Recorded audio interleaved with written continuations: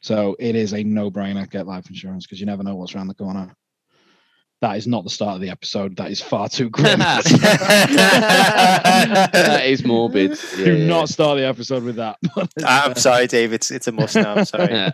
Get life insurance. You're going to die. Don't fuck Row over. The end is coming sooner than you want it.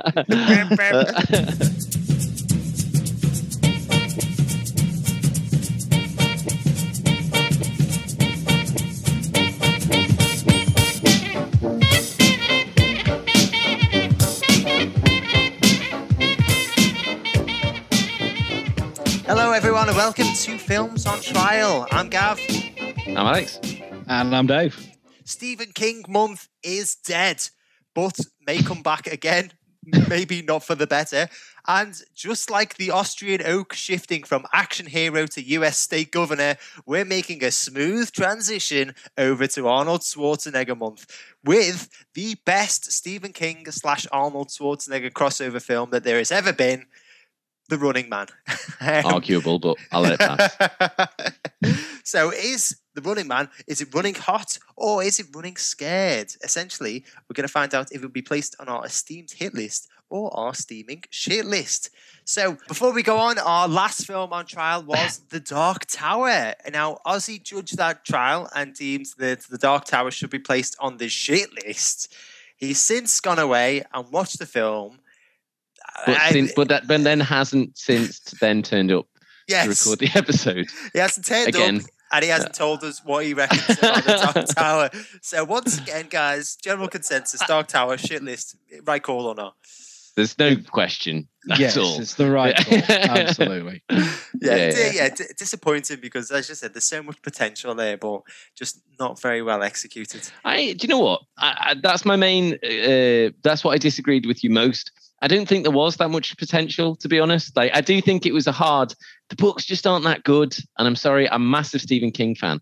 The books just really are hit and miss. And I'd say out of 7 books or 6 books, there's 2 hit and the rest aren't good at all. So it was a hard path. And my God, they didn't even step 1 foot on it. Half. Do you feel it's like Indiana Jones in The Last Crusade, where he steps on the J and just immediately crashes? Yeah. But just like trips over, crashes on all the letters, and he just all of them fall down onto the spikes. Yeah. Right, brilliant. Thank you very much for that, guys. Now on to the trial. Now all of the roles have been picked out of the hat at random. So acting in defense and trying to get this film placed on the hit list will be me. And I'm just like Arnold Schwarzenegger's character, Ben Richards. Any dodgy footage you may find of me has obviously been doctored. Especially any audio footage in the Green Mile episode. Whatever I said was all above board. Anyway, acting as prosecution and trying to get this film placed on the shit list will be Ozzy and Dave. Now, Dave is just like Richard Dawson's character, Damon Killian, seemingly universally loved by everyone, but eventually all of the little people that he has shat on over the years will rise up and take their revenge. It's going to happen, Dave. I'm looking forward to it. Bring it on. And if Ozzy does join us at any point, Ozzy is just like the character Dynamo. He's good with electricity. He's musically gifted. He's always exuberantly dressed, and he drives like he has a death wish. And I'm glad you brought this up because I didn't know this was a thing.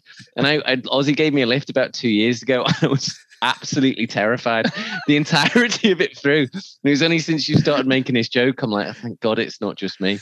It was like, when you're just taking corners in the big van and you just sort of like, I was trying not to audibly make little noises as we were talking. So I'm glad.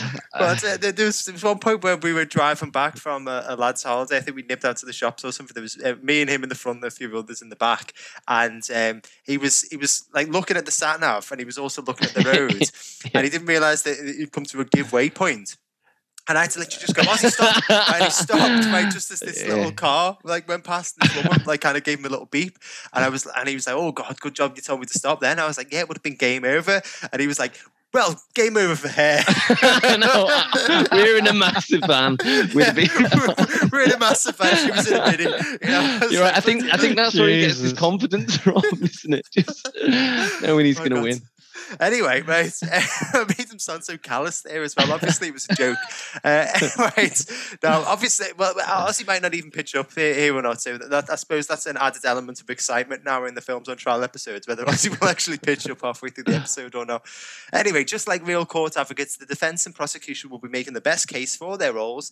These may or may not be their real opinions, though, so do stay tuned until the end of the episode to hear what they really think, which means this week, Alex has the most important role as he will be playing the judge. And Alex is just like Professor Tanaka's character, Sub-Zero, a respected teacher to some people, a hairy villain who falls over and suffers a head injury to others.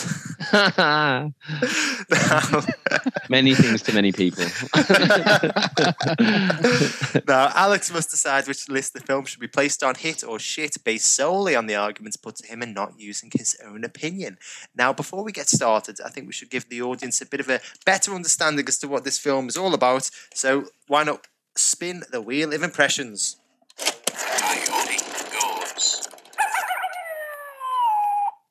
And it's landed on me, right? So, how would you like me to just to prove you? Because I can always prove now. Look, there's me.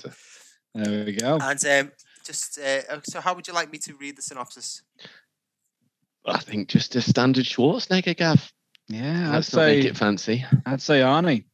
Do we run the risk of running out of impressions by the end of the month? Look, I think we ran out. I think we ran out towards the end of 2019. Okay, right. Let's start off with it, and especially I'm glad it's you as well because you are the biggest Arnie fan. So let's have the best Arnie impression. Do you know what? We should have a month where we all do our Arnie impression, maybe. Okay, there we go. Yeah, starting off with me. You start off with the best. Come on. Okay, well, you say the best, right? Hang on. Okay. In a dystopian America, a falsely convicted policeman gets his shot at freedom when he must forcibly participate in a TV game show where convicts, runners, must battle killers for their freedom. Just a little bit of walking in there. Just a little bit of walking in there, wasn't it? Only a smidge, though. Only a smidge. I think all of my impressions have a little bit of Christopher Walken in. That was very good. Well done, Gav. I have noticed that in all of my notes, I've keep on misspelling Richard Dawson as Richard Dawkins. I guess that makes it quite a different film. It makes it a very different film. So without further hesitation, Alex, would you please like to kick off proceedings? All right, I've managed to never watch The Running Man, so I'm quite intrigued by this one. To be honest, I do feel like I'm coming into this with an absolute blank slate. I have read the book a while ago. I think it's a Richard Bachman book, isn't it? It's a short story. Yeah, it wasn't King writing this himself. Yeah. It was Richard Bachman, his pseudonym. Cool. So I'm going to start off with Gav as defense, if that's okay. Mm-hmm. Tell me why. Tell me a little bit about Running Man. Is it the same as the book? No, there's a lot of differences, to be honest. But those differences are for the better, as I'm sure Dave will agree. Thanks, Dave. Okay, right. He did agree. This isn't a smile of agreement. So I'll just give you a very brief summary. So in 2017, that's right, bold claim already made off the gate there. America is living in a totalitarian police state, and television, specifically the game show, is king. Arnie plays Ben Richards, a police helicopter pilot who refuses to gun down a group of protesters and is subsequently jailed for it. He breaks out of prison with 2 other prisoners and is captured after Maria Conchita Alonso's character Amber alerts the authorities. Ruthless game show host Damon Killian, played by real-life Family Feud host Richard Dawson, orders Richards to take part in his popular game show, The Running Man, where prisoners are given a chance to win their freedom if they successfully escape a gauntlet whilst having murderous stalkers on their tail. Richards, his 2 friends, and Amber now must run the gauntlet, try to stay alive, and fight to put a stop to this tyrannical madness once and for all. Now, I think this is a bold statement, by the way, but I think this is the best film that we have put on trial so far, and I genuinely can't think of one bad thing to say about it. Sorry, it's the best film ever. That we've put on trial. God, balls to the wall on this one, Gav. I'm really excited about it. So have you got anything you want to do to back up that statement at all? Or would you like me to put it over today? right. Wow. Wow. You're not going to give me a because at all there. Fantastic. Really, really interesting. Let's see how you get on with this one, Gav. Dave. I mean, how do I come back against that? Literally any evidence at all, and you'll be sort of ahead in the race on this one. I have plenty. For one, okay, Gav's talking about it as an adaptation. It is adapted from the Richard Bachman, aka Stephen King, book. It was mildly inspired by that book. The book was quite a decent thriller involving a guy like escaping in the real world. He's got to evade killers and stuff, and he avoids them for 30 days. He wins the grand prize.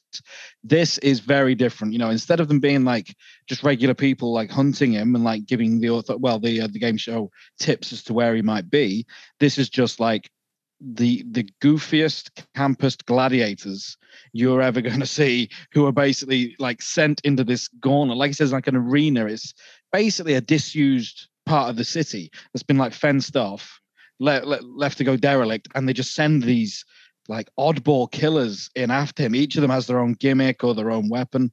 And so as an adaptation, Stephen King didn't care for it because it's not his story in any way, shape, or form. Yeah.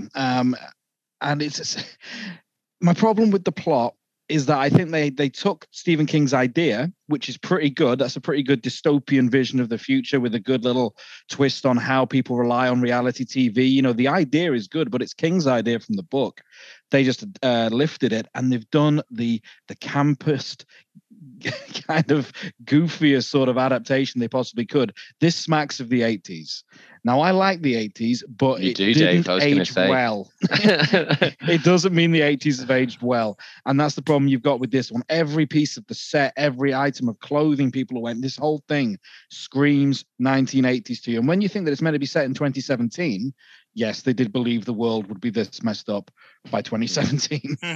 And they were right. And they weren't far off. To be honest with you, there's an opening blurb which basically says at the start of the film, imagine the scrolling text from Star Wars that basically says, the dystopian governments have taken over the world and the population have run out of resources and food and the world's over. It's like, actually, they're not a million miles off at this point as to where we are up to. So I'll give them that one. But it's all very trope laden. And the only bit that really sets it apart, like I say, is the fact that it is so clearly set in the 80s or made in the 80s and tried to be futuristic.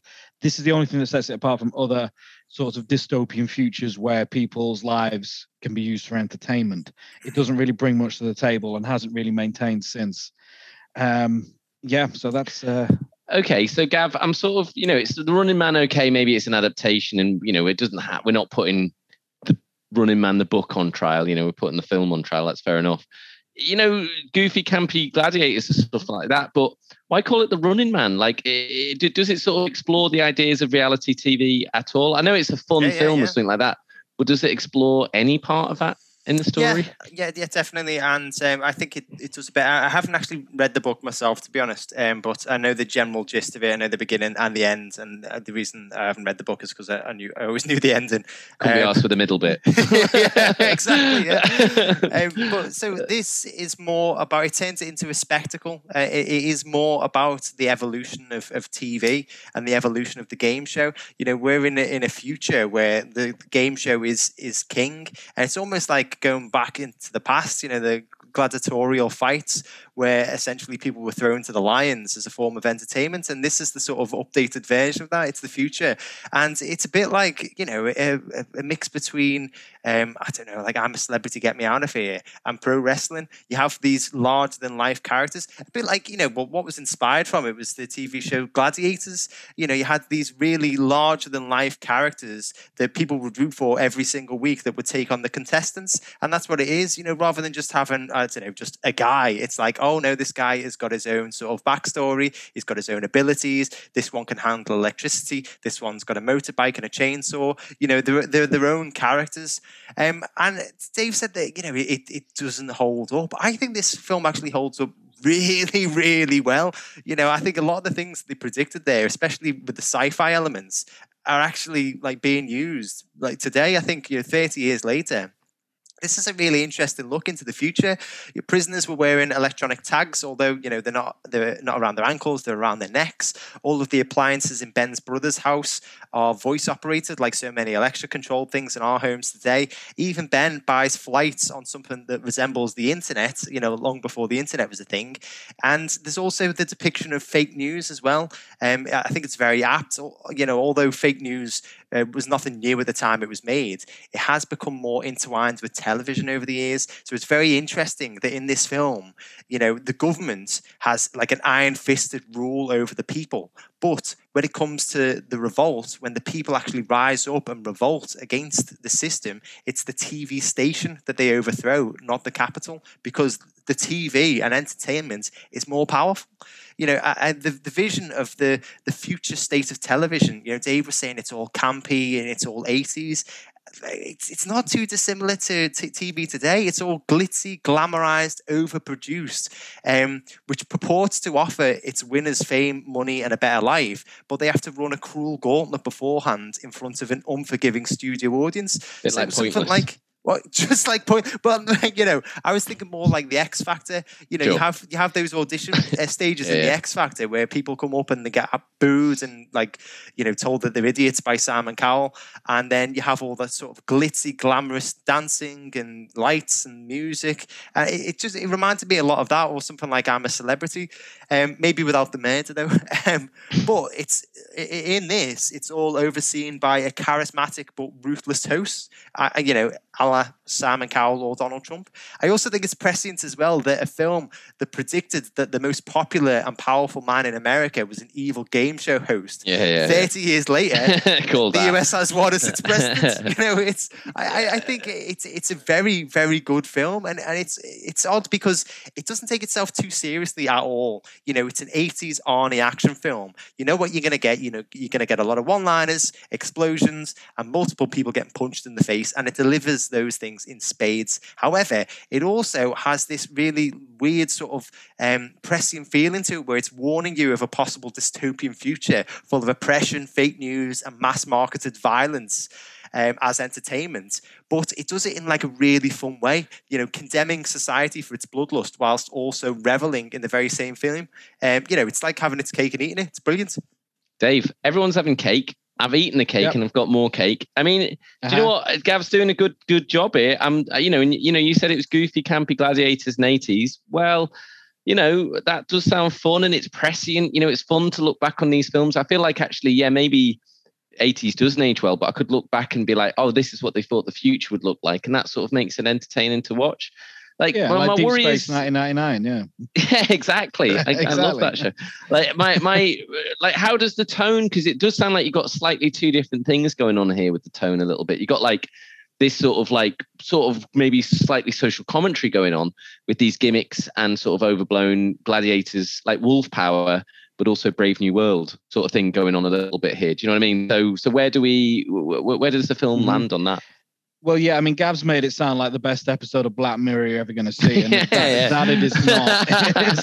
Essentially, it's like the White Bear episode of Black Mirror, but done on it's a not as well written, though, is it? Let's be honest. I think it's not. That's what that episode needed. It needed a big actor who had a very thin grasp of the English language. And if I may, for a feature film, I don't think it had the same production values either. No, with this one, I think they stumbled over a couple of things that, like if you look back at Nostradamus' prophecies, you can twist them and make them make sense. If you look at a psychic reading, there are bits of it you can kind of interpret. And it's like, yeah, there are bits here they may have stumbled over that they were right, are relevant today. I said the blurb is like, oh, they're not far wrong if you've got a very pessimistic view of the world. So there are bits that, it does feel like they were almost prophetic and really did paint a good picture of how the world may be or may evolve. But I don't think that was a necessarily out there prediction to make. This was only the 1980s. This isn't like Metropolis from like the Sure. 1930s or something. Yeah, 1980s, you still had, these game shows that were veering towards the slightly cruel and the slightly exploitative. This wasn't an unheard of thing. This wasn't an out there thing to see, the game show host who isn't as nice as everyone thinks he is. Huey Green had been around for a while by then. So it was just one of those things. Who's Huey Green? Was he a bit of a Opportunity Knocks producer and host? and I'm not going to shit, slag I'm Huey guessing. Green. I inadvertently already have. But it wasn't that out there a prediction. It's not as clever as Gav's making it seem. I think they just stumbled over a couple of things, and the things that they got right, they didn't stumble over, were obviously going to happen. It's like, people with like robots. Robots have been in sci-fi since like the 50s or 60s. We're still not there yet. They probably thought we'd have fully working robots, carrying out menial tasks for us by the 1990s. It's like, we're still not there yet. It's we know it's coming. We just don't know when. But it's a prediction that isn't too far out. You can see it's coming. You don't have to be Nostradamus to get it right. Sure. And I think when it comes to, have we talked about direction yet? Or are we going to go into that? No, by all means, please do talk about direction, Dave. Direction, I think, lets it down. The director's Paul Michael Glazer, Starsky from Starsky and Hutch. The actual actor? The actual actor, yeah. This is only the second directorial project he'd been given. What was his first? His first was... It may as well be. No, it was a feature film, to be fair to him. I forget what it was called, but it was a feature film. Ian Schwarzenegger didn't get along because Paul Michael Glazer knew TV, and he basically tried to make this film like he was doing one big TV special, one big TV episode. And I think that works all right in the studio. In the scenes you got with Richard Dawson, because it's like he knows TV. This is meant to be a TV show. He gets that bit right, but the action sequences and this is an action film, and other parts of the filmmaking just kind of fall short. And I don't think he gets the best out of the cast. We'll go more into that later. But I feel as a director, he wasn't quite ready yet. And I think he might have talent later down the line, but he was still learning his craft. And for this kind of budget, for this sort of blockbuster, Schwarzenegger didn't approve of him being appointed director. And I think you can see why. I think Schwarzenegger knew what he was talking about. Paul Michael Glazer was just not ready for film at this point. So I feel direction is really lacking. So it's just specifically, Dave, about the action. You mentioned the action sequences, and obviously this is an action film. So what was lacking in the action department? I think because he came from a TV background, there's no build-up of suspense. Like Gav says, the stalkers are released to follow the contestants and what have you. They find them within 2 minutes. Literally like 2 minutes will pass from like seeing Jim Brown in the dressing room, who plays Fireball, who's one of the stalkers. Like he gets called up, Fireball the wardrobe, and then 2 minutes later, he's not only in the arena, but he's found the people he was meant to be stalking. And then a couple of minutes after that, he's killed. Right. That's pretty much it. There's all this build-up for these gladiatorial-esque stalkers that are meant to be like quite big celebrities that the public get behind and support. And they got banners and they send them fan mail and they pick their favorites and they bet on them. And ultimately, they're a bit of a letdown. They enter the arena, they find the people in seconds. There's no suspense. There's a bit of a fight with Arnie. Arnie ultimately wins. The stalker is killed or dispensed of in one way or another. And there's no build up to it. And then the action sequences themselves are kind of very basic. I think because he's doing it so chop and change, he's just trying to get through it and get to the next stage, like he's got a TV slot to fill. Right. I think he's thinking he's condensing everything a little too much. He's not allowing any chance to build character, to build suspense, do a decent action sequence. I think the fight choreography was actually quite good in this, and it is 1980, so CGI was really out. It's all stunt work, which I approve of. And I thought, there could have been some real good moments there because they got some good gimmicks to these fights. But ultimately, the director wasn't in the right place or had the right experience to bring out and make this all that it could have been. Well, Gav, you heard it. Paul Michael Glazer spaffed it. he didn't spaff it at all. I actually think it was a good call for Paul Michael Glazer because he had a lot of experience in TV, and at the end of the day, the whole thing is a TV show. Like Dave made a few comments there about the stalkers being able to find the contestants really quickly, and there's no building up of tension. Well, the whole thing is that they're watched throughout. You know, the producers, the audience, they know exactly where they are each time. It's like the Crystal Maze, you know, which section that they're up to, and this, you know, the stalkers finding them. That's fine. The whole thing is about the battles. It's essentially just like, as I said earlier, you know, the sort of gladiatorial battles. It's not like they've got to run a gauntlet or they're in a maze or whatever. It's just sort of like, yeah, here's the fight. Paul Michael Glaser, he was very integral in the casting process. He picked Richard Dawson as the host. And I think, you know, we're going to go into casting characters in more detail later on, but I just think this is the perfect choice. And I think that like worked really well because you've got somebody who's got a real rich history of TV work in Paul Michael Glaser, and then also an experienced TV game show host working together to create this sort of this aesthetic of, you know, what the Running Man is. I don't think that the action was too chop and change. I think that the action was pretty good, to be honest. I know I said earlier that I can't think of one thing to criticize it, but I think one criticism that I have with it is that it's a format that repeats.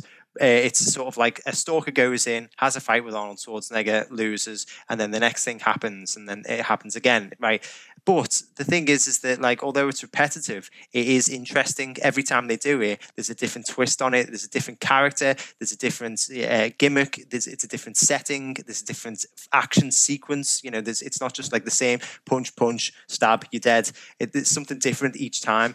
I think that the suspense does build up. The whole thing is like they're trying to... they realize that they're in this old abandoned part of the city, as Dave said earlier. And one of the whole thing is about a revolution, you know, trying to bring down this evil corporation. But they can never find out where the satellite relay is. So where their essential satellite feed is, where is it coming from? Because they want to hack into it to broadcast their own TV, essentially. And they realize that it's there in the grounds. So once they realise that, it's a case of like trying to get that information out to the resistance. But you know, they're restricted from doing that because all the stalkers are coming down, and then you keep on getting drip fed all this information as well. We're told right at the very beginning and a couple of times throughout that there's been previous winners to the Running Man. There's been 3 winners in the past, and they're, you know, living the life of Riley now. They're on a desert island somewhere with a mojito and a woman draped on their arm, and, you know, living the life of luxury. But later on, we actually find that those 3 contestants, they've been killed. Nobody gets out of this alive. So that's adding more tension to it. It's like a case of, wow, yeah, we can't actually walk away from this. There's a bit later on where Richard Dawson, Killian, he knows that Ben Richards is doing a really good job. He's already killed 2 of the stalkers, and he's like, oh, if we send in any more, this guy looks like he could actually win it. So he has a private phone conversation with him, not recorded on the TV, and he offers him a job. He says, listen, I'm gonna give you a job, you know, like, do you want to come on board as one of the stalkers? Because he knows his number's up. And then when Amber says to Ben, why didn't you take the offer? And he's like, do you honestly think that they're going to let us get out of this alive? You know, this is their, you know, prize turkey. This is, you know, so that's a phrase, isn't it? Prize turkey. This is, right. Yeah, this, you know, this is a format that they've come up with. The most popular show on TV. Goose with the golden egg. Sorry, that's it. Goose with the golden egg. This is their goose and their golden egg. The goose has got the golden egg in it, right? And the turkey. Where's the turkey? Sorry, the turkey's eating the goose. It was like that sort of like to catch a spider thing, you know. The turkey's eating the goose with the golden. So they know that the only way they can get out of it is to fight with the resistance to topple the evil game show empire. So there is tension there throughout. And when the stalkers do arrive, as Dave said, the action sequences are really well filmed. It's all traditional stunt work. It's all special effects. There's nothing CGI about. Well, there's a couple of shit bits with fake electricity, like, you know, in like Ghostbusters and those type of films. The 80s, you can forgive it. But a lot of it is practical effects, and it looks really good. It is aged really well as well. You know, you're watching these things, and you're like, "Holy shit! Is that really Jim Brown with a flamethrower?" Yes, it is. You know, some of this is like really. You had really me good. at Jim Brown, but wow. But you know, and I like that. As I said before, Paul Michael Glaser, he knows about TV. He knows about TV action as well. He knows that you need to make the most amount of things with the short amount of time that you've got, and that's what I think he does really well. You know, he knows that like each stalker is only going to have a limited amount of time, and he makes the best of it with the little time that he's got. All right, Dave. Yeah, the only points of it, I really want to go into plot points. I'll leave Paul Michael Glazer You know- alone now. Yeah, leave Paul Michael there. I'll leave him done, be. He's But been through enough. it like plot points, but if you could also just talk about how maybe it wraps up at the end, that would be quite. Before we move on to cast, that would be helpful. It wraps up at the end. Spoiler alert. It wraps up at the end with the Resistance storming the TV studio, shooting the guards. Schwarzenegger kills Killian. He smiles at the girl. The film ends. Oh, So that's pretty much the ending. Oh, and John Parr music plays. Yeah. okay. I do like John Parr though. The Resistance leader is Mick Fleetwood for some reason. Yeah, I was going to go into that. Yeah, Sorry, Dave. I wanted to talk about the resistance element of this because it's obviously quite an important part. The dystopian future needs a resistance, right? We need hope. So he breaks out of prison at the start of the film, Arnold Schwarzenegger, with his mates. They go see Mick Fleetwood, who was playing a character called Mick, who laments the fact that his songs have been taken by the government. Is it actually Mick Fleetwood playing himself? Yeah. Does he know he's being filmed? Does he know he's being filmed? Did they just like... Did they do like what was that Russian film about where a guy doesn't want to tell his grandmother that Stalin's died? Oh yeah, do that with Mick Fleetwood and make him believe that the apocalypse had happened and this was real.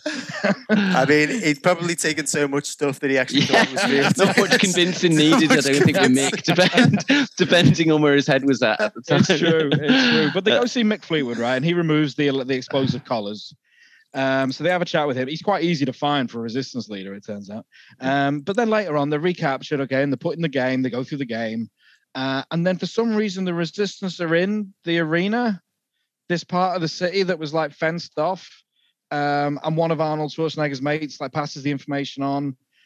This is where they'll be. And it's like, they're in the arena? They've done a really poor job of finding this relay that was also in the arena. So it's just like, I don't even know how they find them. It's just kind of glossed over. It's just like, we need them to meet up with the resistance. Let's just have them meet up with the resistance. You know, they're in the arena. They're in one of the buildings there. There's Mick Fleetwood again. He's moved house. And now he's in the arena of the blood sport that America's hooked on. It's like great place to hide, you know, where there's cameras frigging everywhere. In plain sight. In plain sight, yeah, I suppose. But it just doesn't make sense. It's a gaping plot hole in this. And then, you know, they just storm the studio like that. You know, within minutes, they're in the control room, you know, in the production booth. They might be thinking later, like, maybe we should have done that. I think they just tried to wrap it up quick. I think at this point, okay. I think a lot of effort was put into the journey, but I think, like I say, Paul Michael Glazer. I get the impression he felt like he had a window that he had to fill, and he couldn't go past it. Otherwise, he's going to get fined. Sure. And obviously, that's not true with a movie. And I think this ending feels so rushed and so nonsensical. You know, Dynamo, who Alex mentioned, who's one of the campiest gladiators they've got. Dynamo is dressed like a Greek warrior. He's a 6'6" guy dressed like a Greek warrior with LEDs all over his armor and helmet, who drives this like armored car, shoots lightning out of his hands, and sings opera. Dave, what side are you on, mate? Like, because what part of that do I not want to see? Do you know what I mean? Like that. Literally, you kept saying things, and it just kept getting better and better. I know. And he wears a nappy as well. It looks like. But at the end, he was like wounded by Schwarzenegger in the arena. He doesn't kill him. He's like, I'm not going to kill a helpless human being. You take your blood sport and cram it. But then Dynamo comes back and attacks the leading lady of the film, and he gets wet. The sprinkler system goes off, and he gets electrocuted to death by his own suit. And it's like, is that not a massive flaw? Insofar as how could you expect to fight in an arena, but you can't go near water? You know, what if they just spat on him when he was out? That would have been a dramatic death. It would have been. It just feels like very ill thought out. Everything feels very forced together and mishmashed, and they just gloss over too many points. Okay, Gav, I can see you want to come back, but it has to be brief because I want to finish story. I've got a hell of a lot on story now, and then I want to go on to cast, please. So very quick. Okay, it's ironic, like all of the stalkers basically die at the hands of their own sort of talents, or you know, their own gimmicks or whatever. So he dies from electrocution. Jim Brown dies through the gas explosion. Buzzsaw wields a chainsaw. He dies with his chainsaw. It's all sort of like ironic fates. Arnold Schwarzenegger's character using those weapons against the people. That's why it's good. Using this as much as using his head as much as his guns. Exactly. He's got the brawns and he's got the brains. He's the total package, man. That's Arnold Schwarzenegger. Right. Can we move on? Can we move on? Now we're on Arnold Schwarzenegger. Can we move on to cast? Gav, tell me about the cast. I know you mentioned a few times, it does sound Mick Fleetwood, how the hell does that work out? But the thing is that don't you want to see a film where Mick Fleetwood plays dystopian version of Mick Fleetwood? I don't know, to be honest. It's one of those things that might sound like a fantastic idea until it's actually in front of you on the screen, and then you realize how awful it is. Yeah, much as an opera singing electronic Greek warrior. No, I'm still pretty much in. Yes, I want to see that. I'm sorry, wait Dave. Till you see it. I can't so, wait on that point.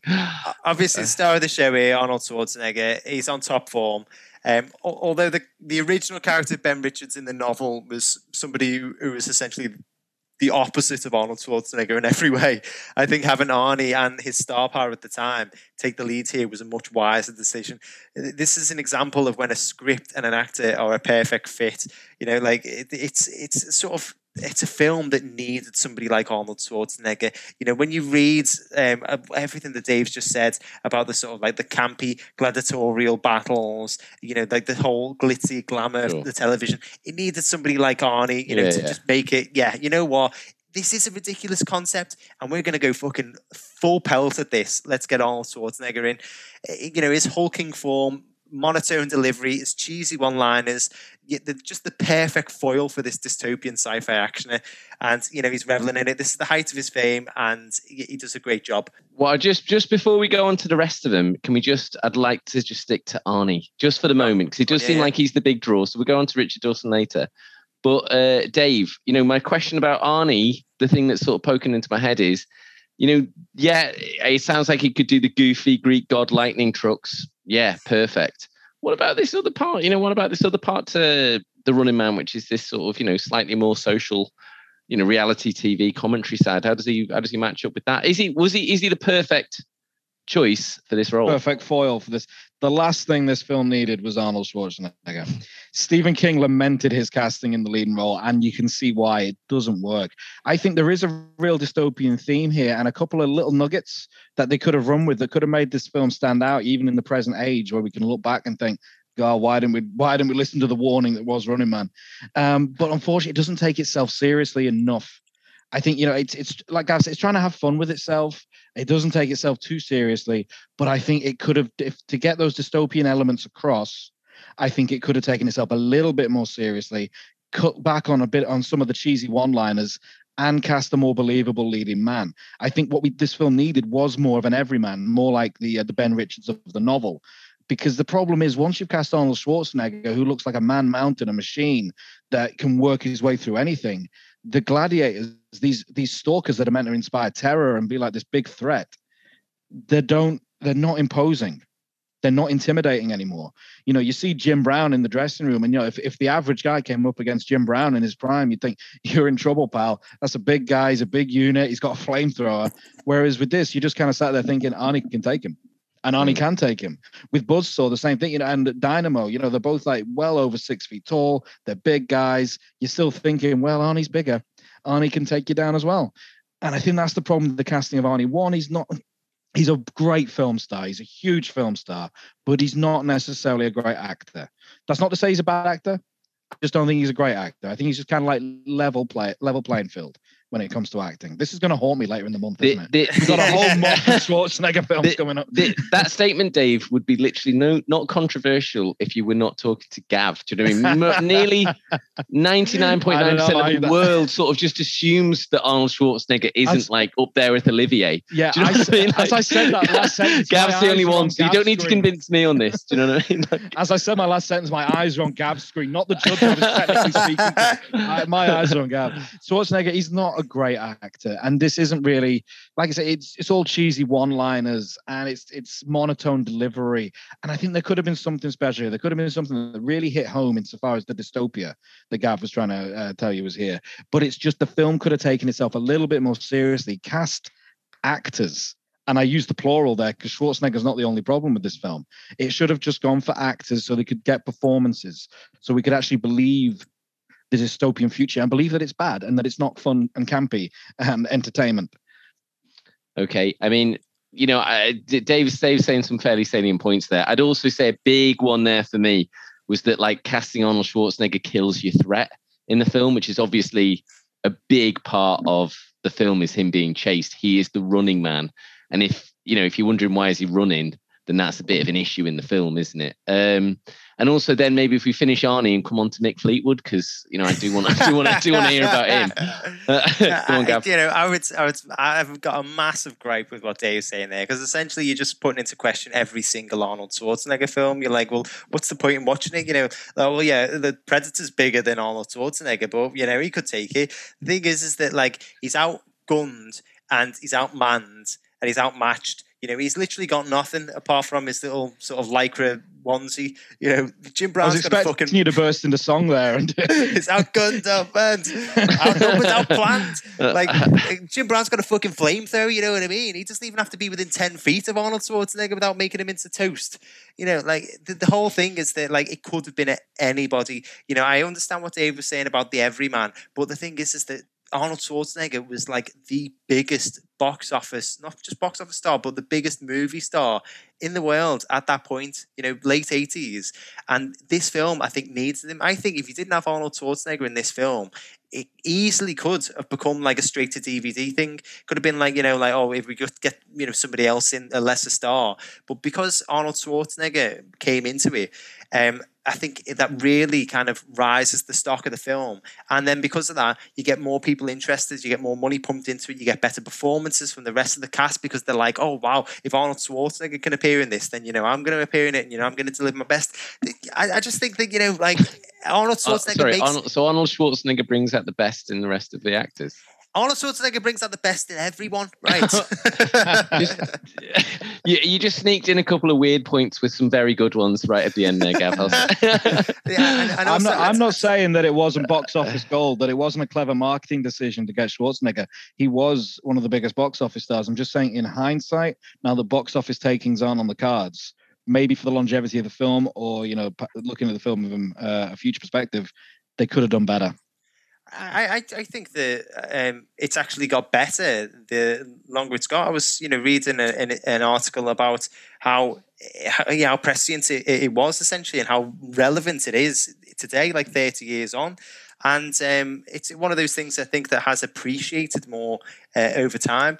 And you mentioned before about not concentrating much about the dystopian future aspect of it.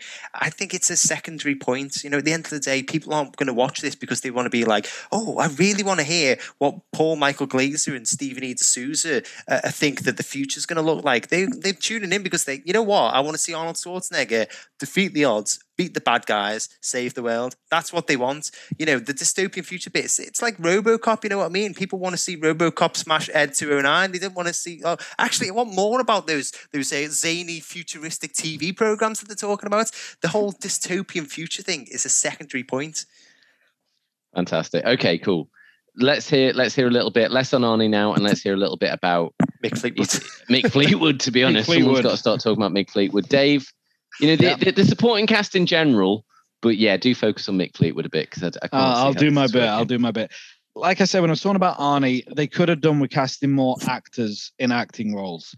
And I feel they were kind of blindsided when it came to casting, say, the Stalkers, because Arnie, like I mentioned before, is, it tests believability that he's threatened by anyone. They had to go for wrestlers.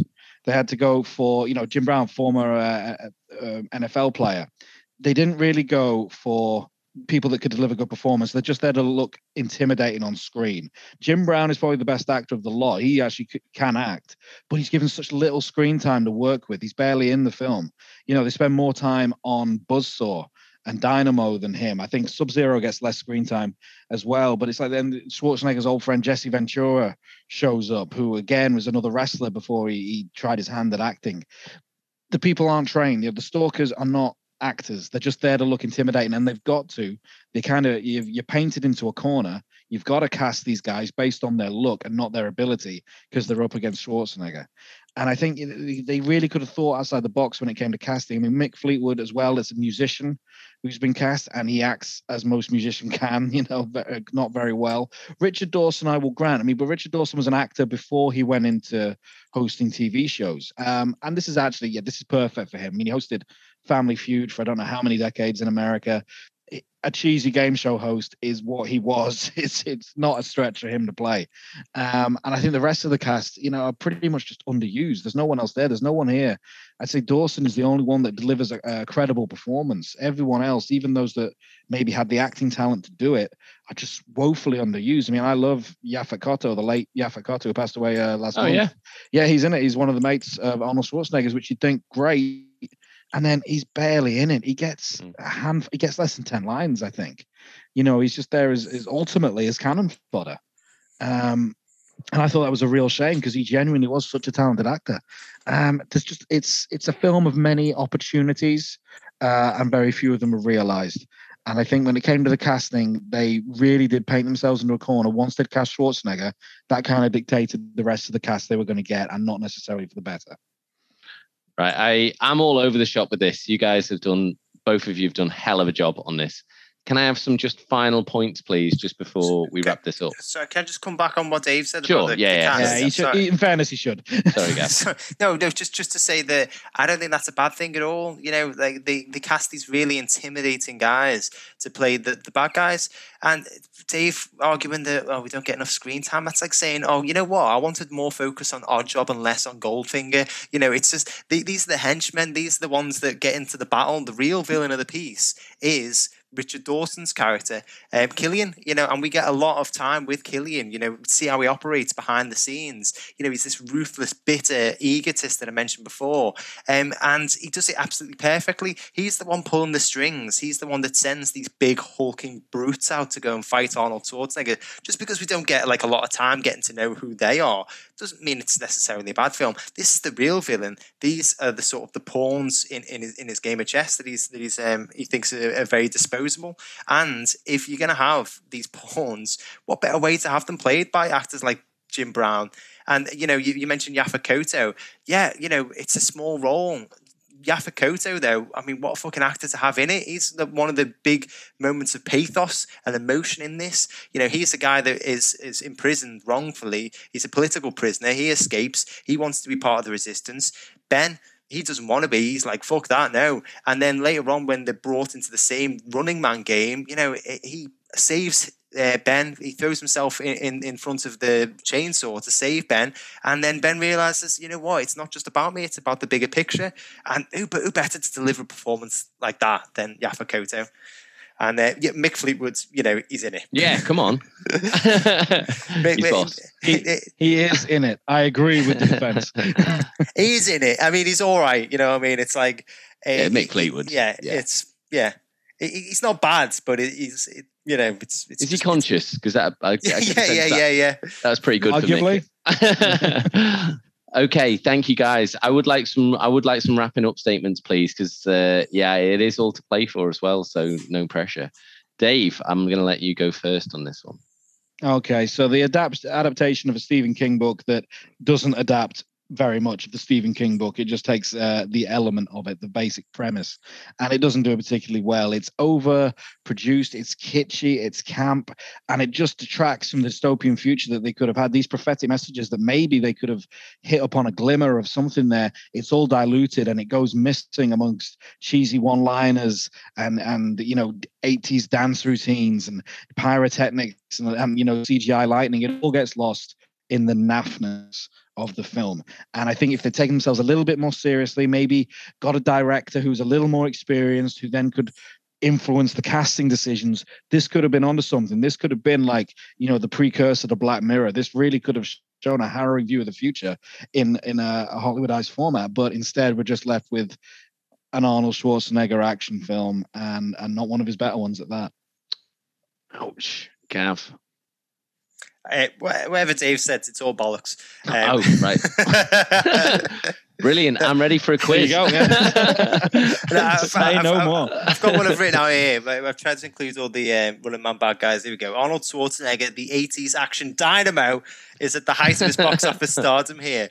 What may well have been a Sub-Zero straight-to-video release was turned into a fireball with the inclusion of Arnie and leaning into the whole violent madness.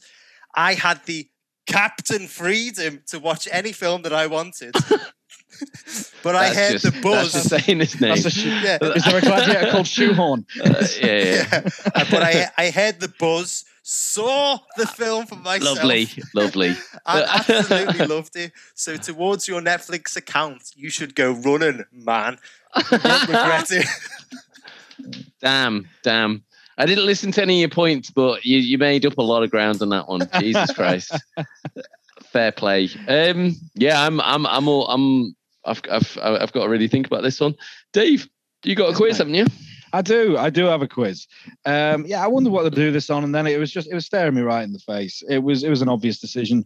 This is a quiz on game shows in film, and I've had to take some liberties with the idea of what a game show in film is. Sure. But you'll see as we go through.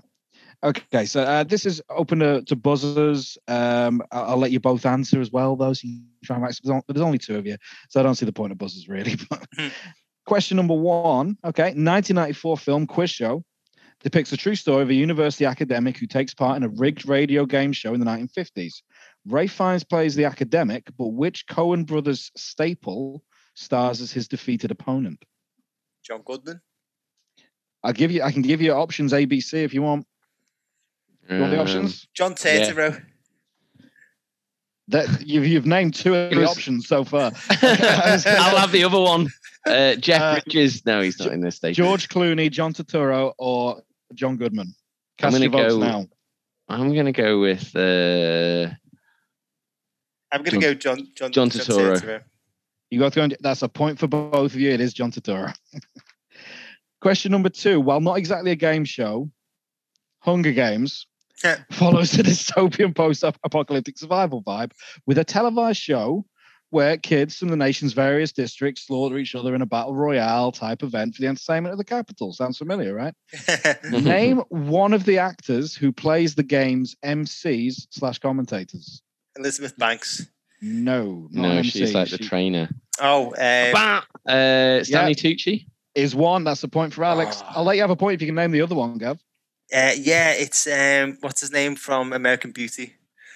It's not. Oh, is it not? Oh, I don't know then. Unless I've missed something in American Beauty. It's been a while. Toby Jones. Right, no. I've really missed something in American Beauty. Toby Jones is in it. Wasn't he in the bath? He was with all the rose petals. Question number three. Starter for 10 shows university students competing on University Challenge in the 80s. Which MCU Marvel Cinematic Universe actor plays the captain of Bristol University's team? James McAvoy.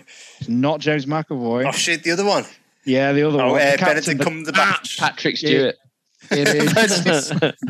That's a point to Gav. It is Benedict Cumberbatch. Captain of the team is Benedict Cumberbatch. Yeah, sorry. Question number four. National Lampoon's European Vacation starts with the Griswolds winning a trip to Europe on a game show. What farm animal do they dress up as on that game show? Yes, Alex. Chickens. No. Is it cows? No. Pigs? They are dressed up as Horses. little pigs. Oh, he's naming farmyard animals. That's what you should have done. The show is called Pig in a Poke, and they are all dressed as cuddly pigs. It's trippy if you watch that scene and have no context for it. So I've got to the point now where just the actual looking at Chevy Chase's face makes me feel not comedy, just rage. I don't know what it is. I've gone. Maybe if he's in a pig costume, it might dilute it slightly or distract at least. I can't wait for Chevy Chase month. Question number 5. The plot of Mallrats hinges on a dating game show being filmed in the local mall. Which celebrity gives Jason Lee advice on romance? Bam. Gav. Stanley. It is Stanley. That's another well done, Gav. Very well done. I had options for that one as well. One of them was William Shatner. One of them was David Copperfield. I feel like I've wasted my time thinking up a random options there. Really fun cameo. Never. You know, Stan Lee's famous for his cameos in the MCU. Mhm. Well, I think it was the last one that he actually filmed was Captain Marvel.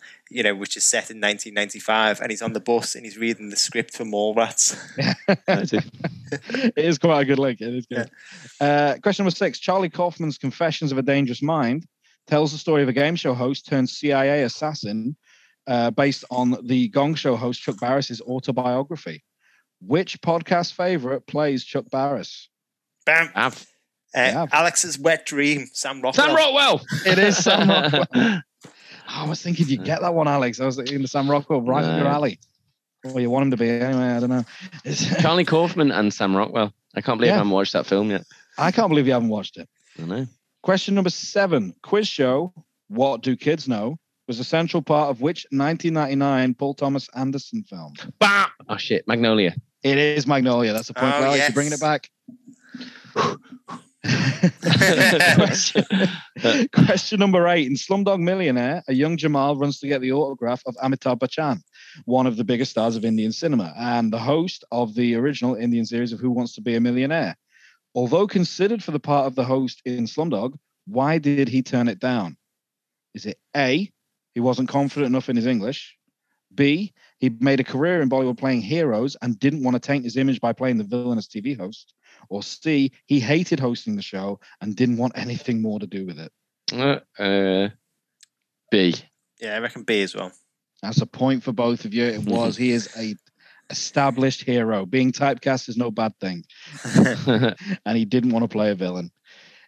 Question number 9. In the Death Race franchise, what classic horror character's name is given as a nickname to various competitors, as played by David Carradine, Jason Statham, and Luke Goss throughout the series? Bam. Gav. Frankenstein.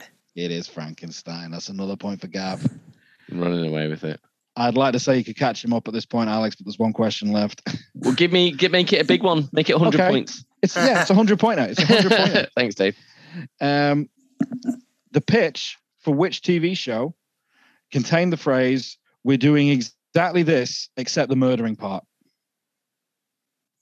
And I'll give you a clue. It's been mentioned earlier tonight. Oh, is it Celebrity. I'm a Celebrity? Oh no, No. The X Factor. No, We're doing this, as in we're doing the Running we're Man. doing University exactly challenge. this. We're doing exactly this except the murdering part. That was a Takeshi's genuine Castle. line from the pitch of which for the pitch of which TV series. Yeah, Takeshi's Castle. It's That's not. a good one. I was thinking you get it, Gav. It's Crystal Maze. Gladiators. Oh, Gladiators. yes. After having shown them clips of the Running Man, the producer said, "We're doing exactly this except for the murdering part," and that became Gladiators. I really feel like they should bring that back. I think An interesting- They tried. Interesting tidbit. Rosanna's, my wife's mum, taught the wolf Spanish. Was he Yeah, good? Ro he said he's getting pretty good by the end there. Yeah, he was up to intermediate level. Yeah, but apparently Ro just came back from school once and Wolf was just in a kitchen,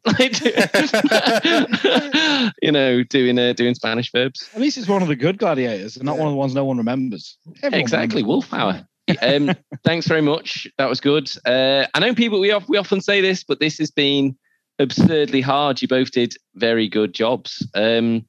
I'll give you a run through some of the points. I was a bit disappointed that it wasn't a proper adaptation of a Stephen King. I don't see why it wasn't. I feel like you could have done that. It's weird that they just called it The Running Man, and it doesn't sound. I don't know. It doesn't sound like it had an awful lot to do with it, but it did sound like a good setup. I mean, I'll be honest, Dave. When Dave was talking through some of it being goofy, campy gladiators with all like gimmicks, and it's been in the 80s and stuff like that. That sort of sold me a little bit. This Dynamo did a lot of legwork in this for making me want, for putting it nearer the hit list. What is it? Greek god in a lightning truck that fires. It just sounds like a lot of fun. It made me want to watch it. I thought it was interesting. It was quite a lot of prescient. I think even though it isn't a good adaptation, I think the idea that it's a prescient and it's about reality TV, which is quite a big part of our culture these days, that would be fascinating to go back and have a look at it. But Dave did a very good job, I think, of telling me that. Was it Michael Glazer? What is it? Paul Michael Glazer? Yeah. Paul Michael Glazer. Yeah, it didn't sound like he's really got the chops for the direction on this one, and a career in TV sort of didn't really set him up to really pull off a feature film. So I did, and Gav sort of said, yeah, the action was good. It was repetitive in bits, but the practical action. You both agreed that the practical action was going on. I do agree. It does sound like the story is slightly nonsensical, but it does have Arnold Schwarzenegger in it, and it does seem like in a way they did sort of go full sort of like. They just went for it a bit with the Arnie stuff. Right. So my problem with the film is it doesn't seem to be a fun action romp because you got Arnie in it, yeah, and that's all cool. But then you got this other stuff, like all the sort of dystopian stuff, which then takes away from the fun action romp. And you've got this problem with the adaptation, and you got Arnie sort of taken away from the dystopian sci-fi part of it by being such. I agree with Dave that he would make any threat sort of meaningless. So it feels like they went away from the book to make a fun action romp, but they didn't go far enough away from the book to not have it sort of dragged down by the dystopian sci-fi. And so I'm not sure about this, but it just doesn't sound like it works on either level properly. It does sound like there's a bit of a schism within the film. And for that, and I'm not sure if I'm making the right choice here, I'm putting it on the shit list.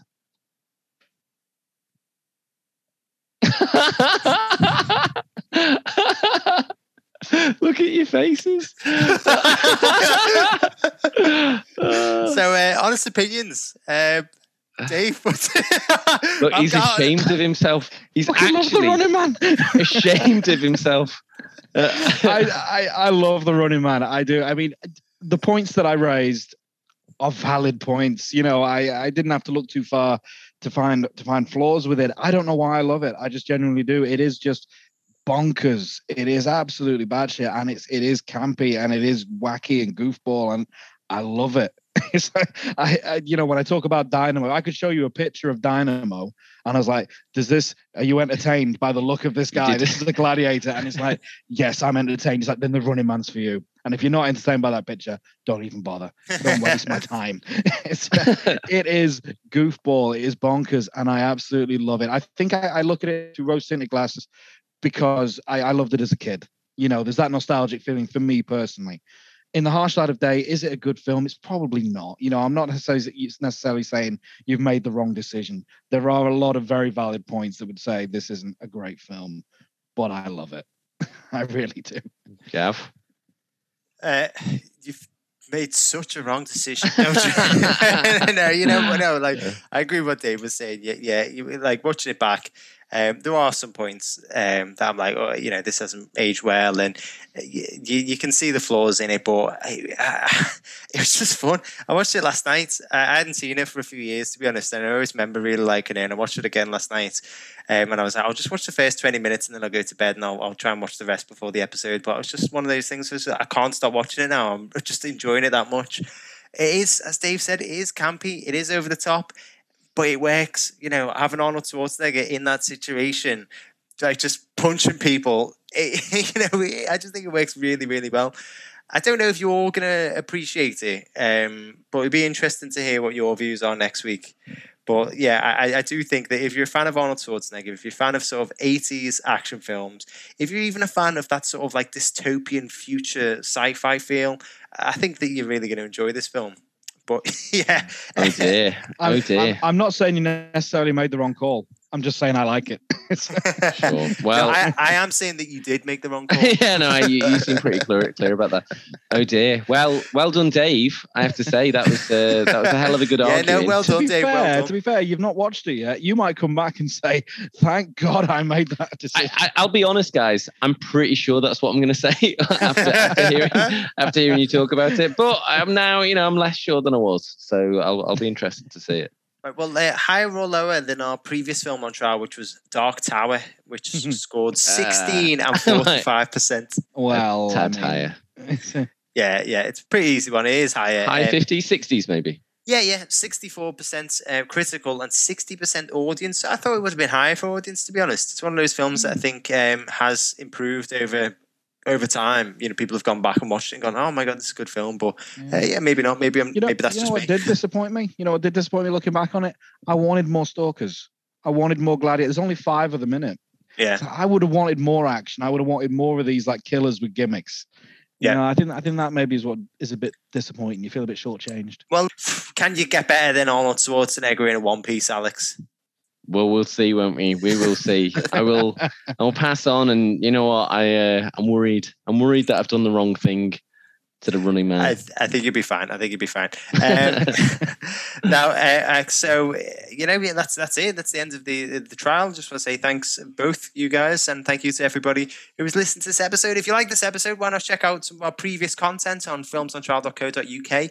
Why not give us a lovely 5-star rating on Apple Podcasts, and check us out on all social media at Film Trials on Twitter and Films on Trial on Facebook, YouTube, and Instagram. We've picked the next film out of the hat. I say the hat, the Arnold Schwarzenegger hat at random, and it is you can probably guess it's going to be another 80s action film, but it is Raw Deal. Raw Deal. You can watch it if you want to at home. It's available on Netflix at the moment. All of the roles have been picked out of the hat at random. So in defense of Raw Deal is going to be Dave. In prosecution is going to be Alex. And judge is going to be me. And if Austin pitches up, he can fit in somewhere. We'll figure it out. So I'm defending an 80s Arnold Schwarzenegger film to you, Gav. And I'm prosecuting the 80s Arnold Schwarzenegger film after I just put another 80s Arnold Schwarzenegger film on the shit list. I may as well not turn up. Me neither. Me neither. Let's just have Gav, just do like a 2-hour monologue about why. As long as he does it in Arnold Schwarzenegger's voice, I'm on board with that. Yeah. I mean, I could just tell sort of during those things where just Gav wanted to just unleash and say, do you know what? He just is a good actor. Like I'm not qualifying this anymore. He just is a good actor. I don't need to explain this to anyone. You don't know. Listen, the old phrase "poking the bear." I think I ran up to the bear and slapped it square on the nose. I'm going for a lie down. I can't be doing with this. But anyway, so thank you very much, guys. That is it. The Running Man is a shit, I say through gritted teeth. And we're going to be in your ears next week when we put Raw Deal on their hit list. Goodbye, everyone. Do you ever feel like you need to end the episode with like a list of apologies? Like, I'd like to apologise to Paul Michael Glaser. I know, I think you do, Dave. To the family of Richard Dawson, Arnold Schwarzenegger, Huey Green, who wasn't even in this film, and I still got a jab in. Yeah.